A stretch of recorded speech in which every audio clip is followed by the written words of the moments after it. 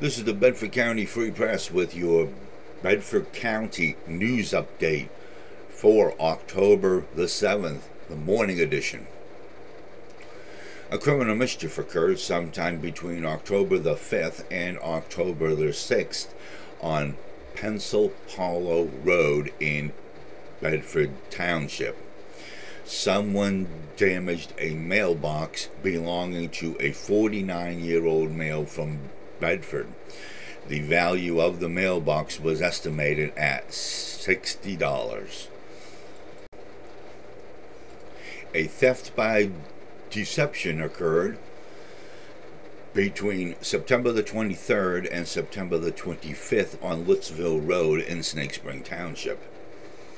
29-year-old Christopher Rogers of Everett began chatting online with an unidentified individual through Google Chats. The unidentified individual scammed Christopher Rogers into buying Amazon gift cards and sending the serial numbers. The unidentified individual scammed approximately $1,200 out of Christopher Rogers of Everett. Another theft by deception occurred on September the 26th on Serenity Circle in Bedford Township.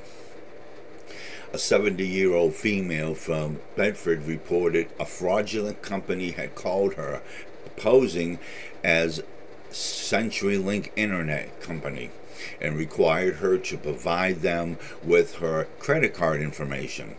The victim provided the fraudulent caller with her information and charges were applied to her account.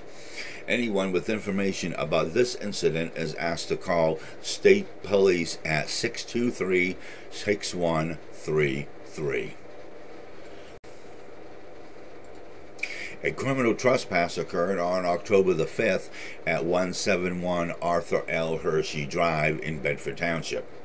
39-year-old Nathaniel Stimmel of Verona, Pennsylvania, was cited with a non-traffic citation after he was found behind the state police barracks, ignoring signs that were posted that had stated no trespassing and only authorized personnel only. A DUI occurred September the 24th on I-99 southbound in Bedford Township. 30-year-old Joseph Jays of Huntington was stopped by state police in a 2005 Nissan. During the course of the traffic stop, Jay was found to be under the influence of a controlled substance. Jays was taken into custody for DUI.